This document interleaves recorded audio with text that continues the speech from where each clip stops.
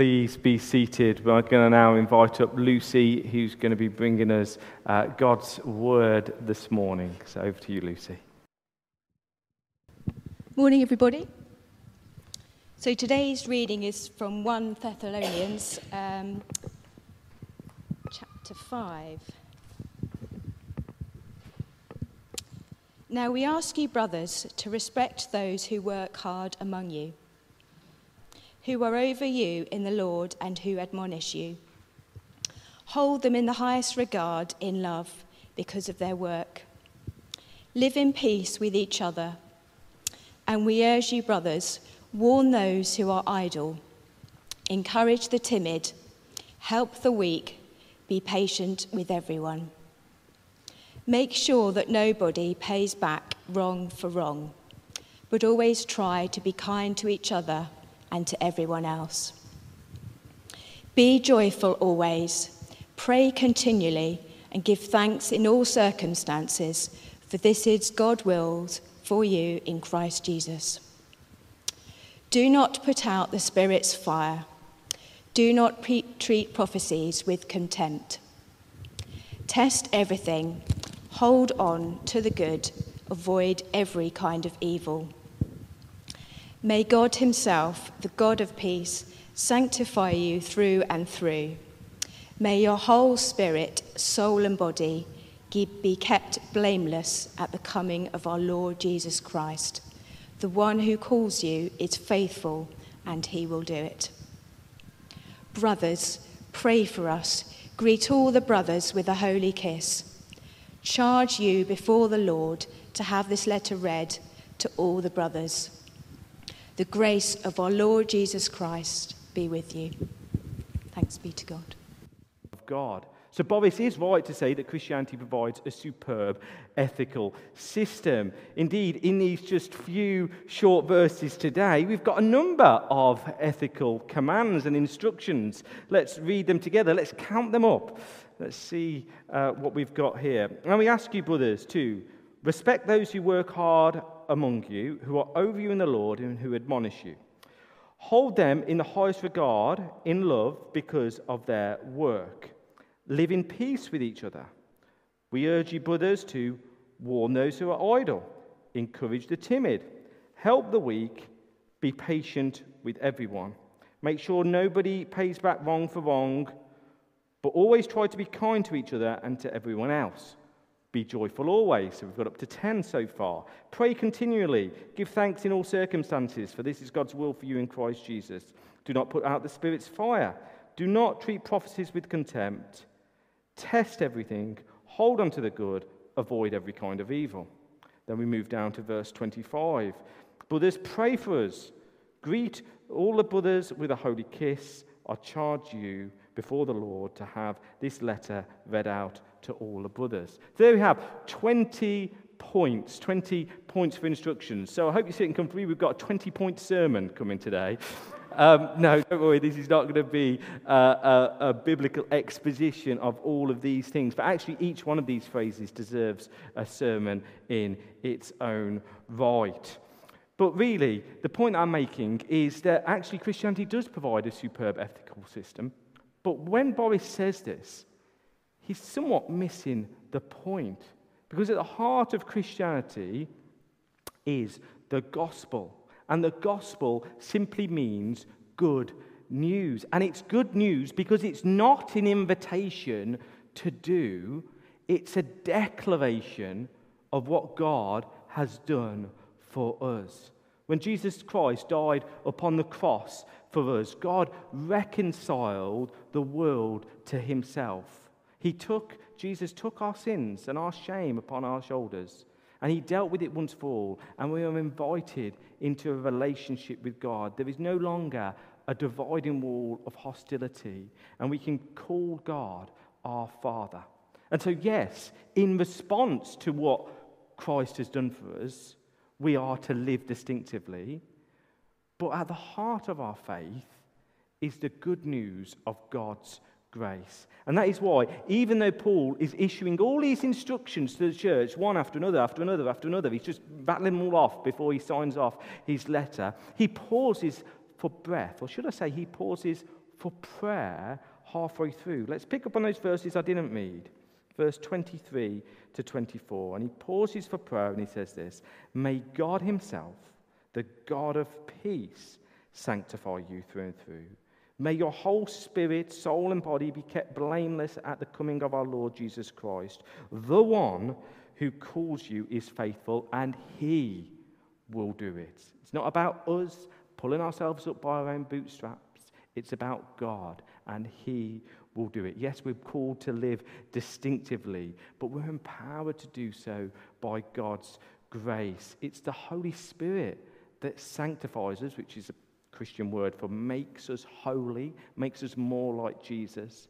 God is the one who will keep our spirits, souls, and bodies blameless at the coming of our Lord Jesus Christ.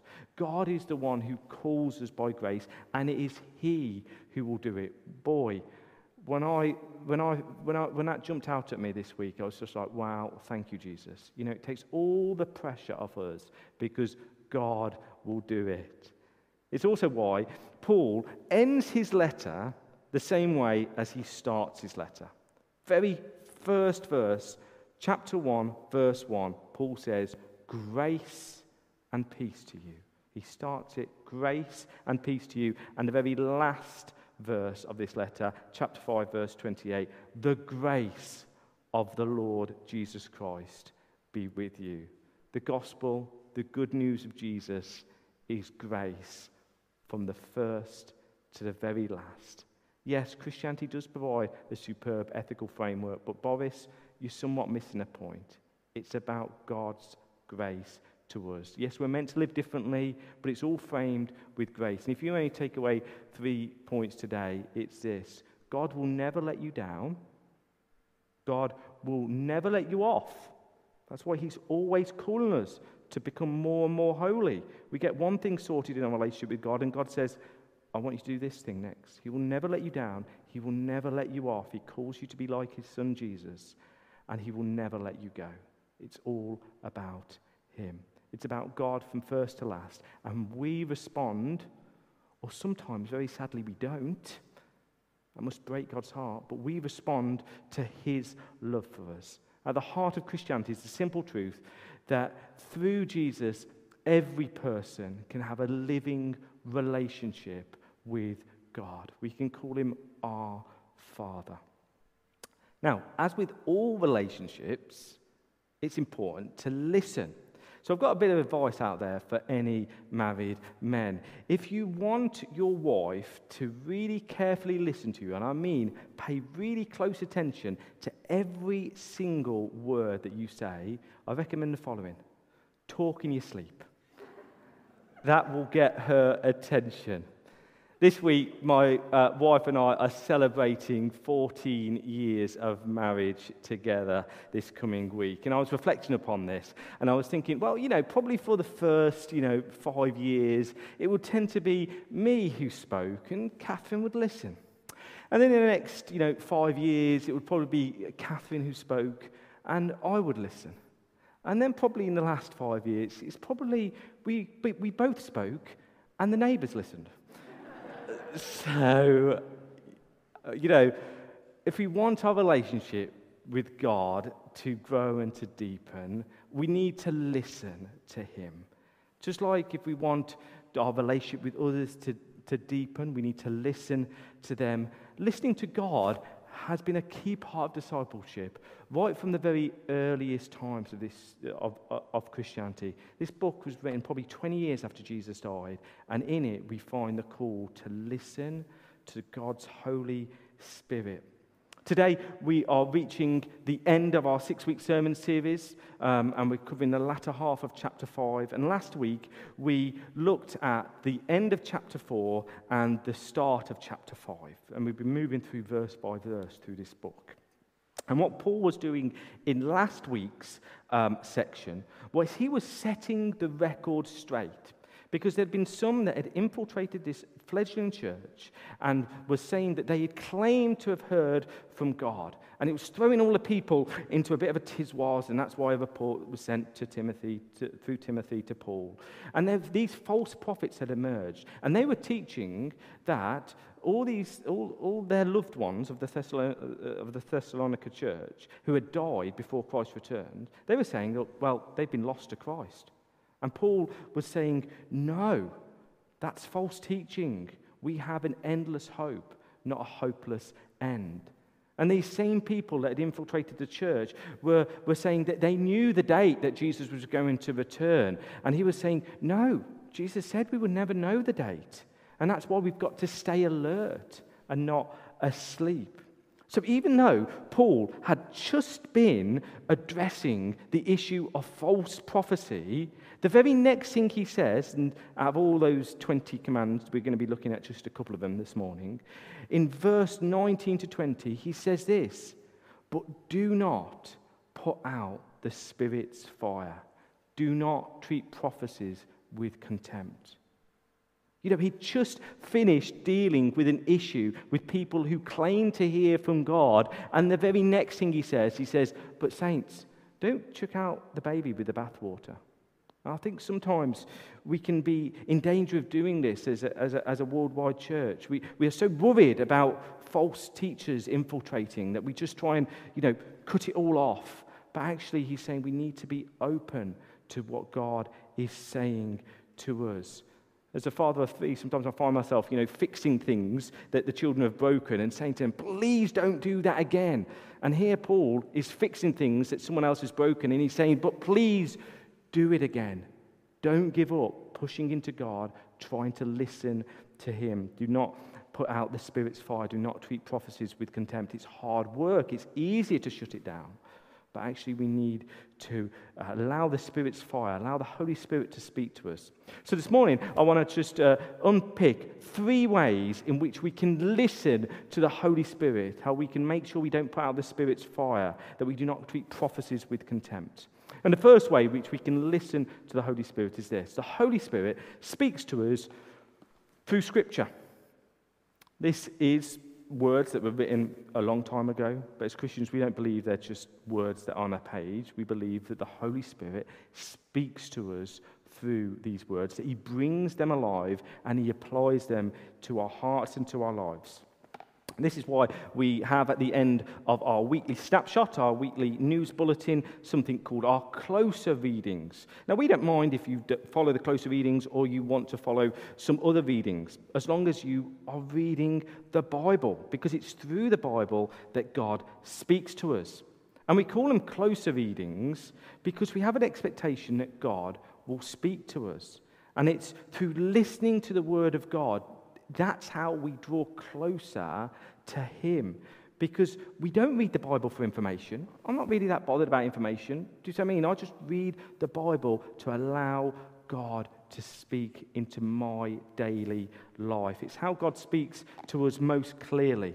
And so this morning I thought I'd share with you just one model, but it's a model that people have found really helpful over the years to help us read the Bible, not for information, but for God to speak into our hearts. And it uses an acronym called SOAP.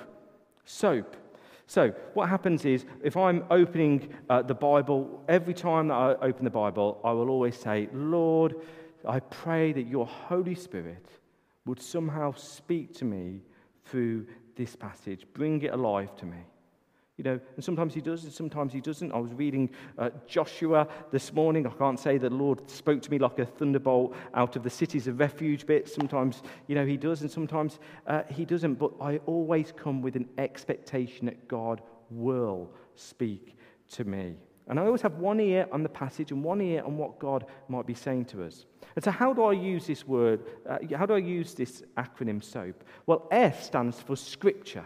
So I read my passage, and I'm looking for one verse or one phrase that stands out to me. I say, what's that one piece of Scripture? What's that one nugget out of all that passage that is standing out?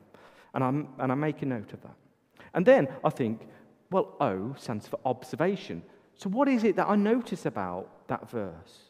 What stands out about it? What is it that's speaking to me? And then I move on to the A, application. So you're saying to me this, or I believe that, God, you're saying to me this through this verse. So God, what do you want me to do in response to this? And then the P just stands for prayer. And I just wrap it up with a very short prayer, often just a sentence, Lord God, help me to, or Lord God, whatever it is. S, scripture, O, observation, A, application, and P, prayer. And for a long time, I really didn't get into journaling. I know lots of people find journaling helpful. I've now found a helpful way to journal because I don't put myself under too much pressure. What I've got now is a 5-year journal, and on each page, you've got 1 day of the year. But that is a 5-year journal because you go across and in the top box on each page, you write down maybe how God's been speaking to you through that passage each day. And then you go into the next year and you write underneath it. So you've only actually got a few lines to write how God is speaking to you. You don't have to write lots and lots and lots. Some people find that helpful, but personally, I just find just writing a little short reflection using the acronym SOAP helpful to hear how God is speaking to us. So I thought we'll try that now. So there's nothing like proper biblical application. So you may not have your Bibles open, but if you do, then that's great. And there's going to be some scripture coming up. I told you we haven't got time to look at the whole passage, so I thought we'd get you guys to do the sermon and you can preach to yourself. So we're going to look at the first few verses of our passage today. And again, I just want you to listen to what verse or what phrase or what word stands out to you, and then what do you observe about it, and what God is asking you to do about it, and then just end it with a prayer. So I'm going to read it, and then we're going to go through that together. So we ask you, brothers and sisters, to respect those who work hard among you, who are over you in the Lord, and who admonish you. Hold them in the highest regard, in love, because of their work. Live in peace with each other. And we urge you, brothers, warn the idle, encourage the timid, help the weak, be patient with everyone.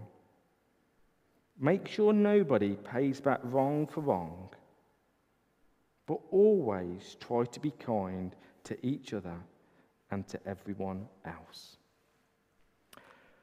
So as we read those words, what phrase stood out to you? What word stood out to you? And what did you notice about it? And the application, what might God be asking you to do in response to that word? And now we're just going to pause and just in the silence of our hearts, we're going to pray about that.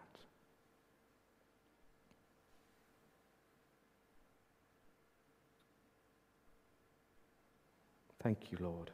So the Holy Spirit speaks to us through Scripture. We need to get into God's Word every day. Secondly, the Holy Spirit speaks to us through His saints. Last week, I spoke upon how we are designed for community, how we need one another as Christians, and how discipleship doesn't happen in isolation. Discipleship happens in community. We rub off, we bounce off, we encourage one another. And one of the ways that God speaks to us is through other Christians, through His saints.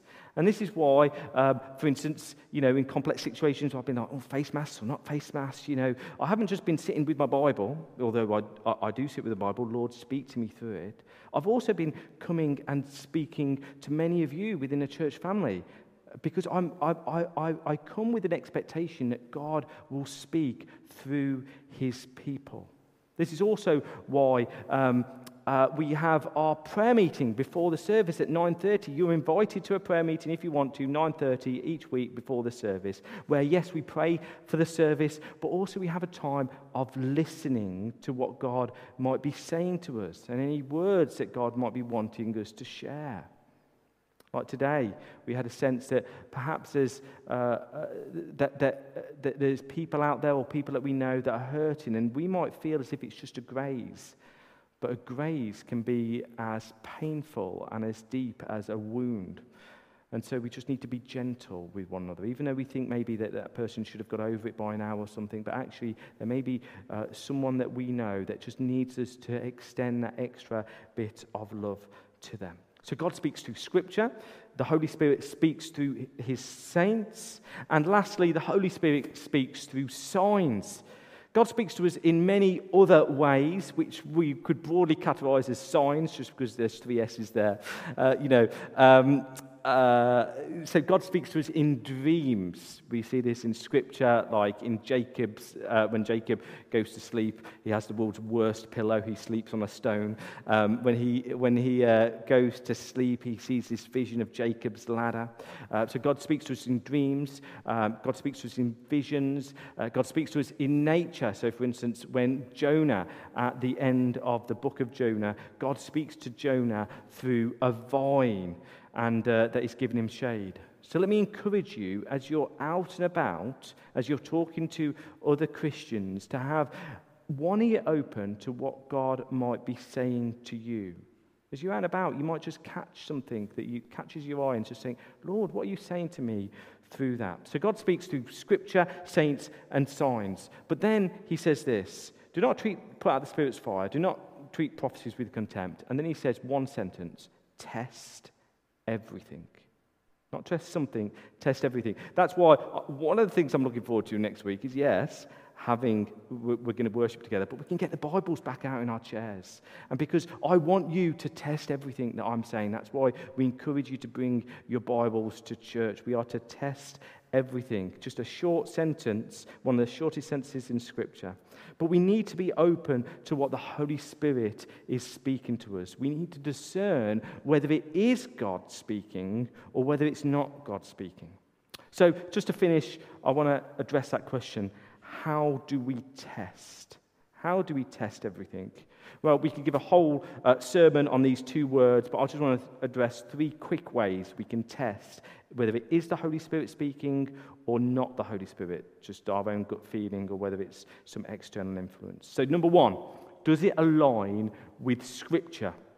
The first test we can apply is, does it align with the content of this book? Because God is never going to say, like, oh, you should withhold justice to the poor. No, we shouldn't. It's very clear in this book, we shouldn't be withholding justice from the poor. We shouldn't be treating richer people better than poorer people. We're meant to be like the Bereans in Acts chapter 17. In Acts chapter 17, it says the Bereans examined the Scriptures to see if what they were hearing was true. And we're made to make sure we're examining the Scriptures.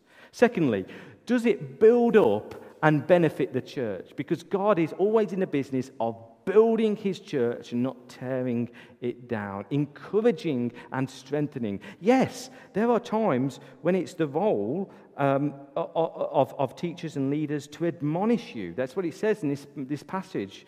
You know, although, that's quite a strong word, but I feel sometimes maybe, I'm failing in my role as teacher if you don't come away from Sundays feeling challenged in your faith. But I hope I do so in a way that builds up the church, because God is always in the process of building his church. As it says in 1 Corinthians chapter 14, he says this, everyone who prophesies speaks to people for their strengthening, encouraging, and comfort.